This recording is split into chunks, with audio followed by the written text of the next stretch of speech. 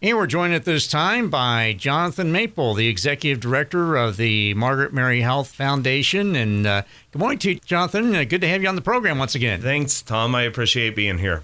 And, of course, you got a neat thing going on. It's the Raise the Sales Gala. And what can you tell us about that? Sure. So we have our annual gala this year. This is the 10th annual gala that Margaret Mary Health Foundation has had. And we are just really excited this year. You know, Margaret Mary is celebrating 90 years of caring, and Margaret Mary Health Foundation 10 years of giving. And so we're all coming together. About 325 people are coming together at Wall Hill Farm this Saturday, September 24th. And we are going to be raising money for the health and wellness of our community.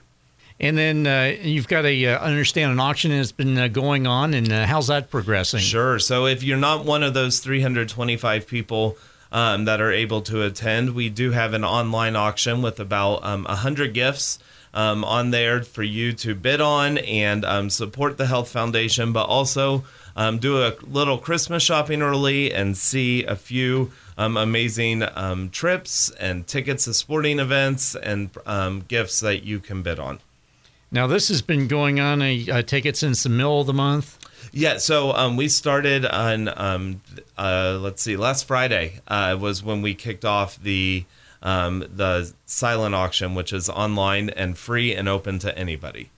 And then how can someone who's interested and who hasn't jumped on board yet, how can they go about doing so, Jonathan? Yeah, very punny. The jump on board for sure. We hope everybody jumps on board.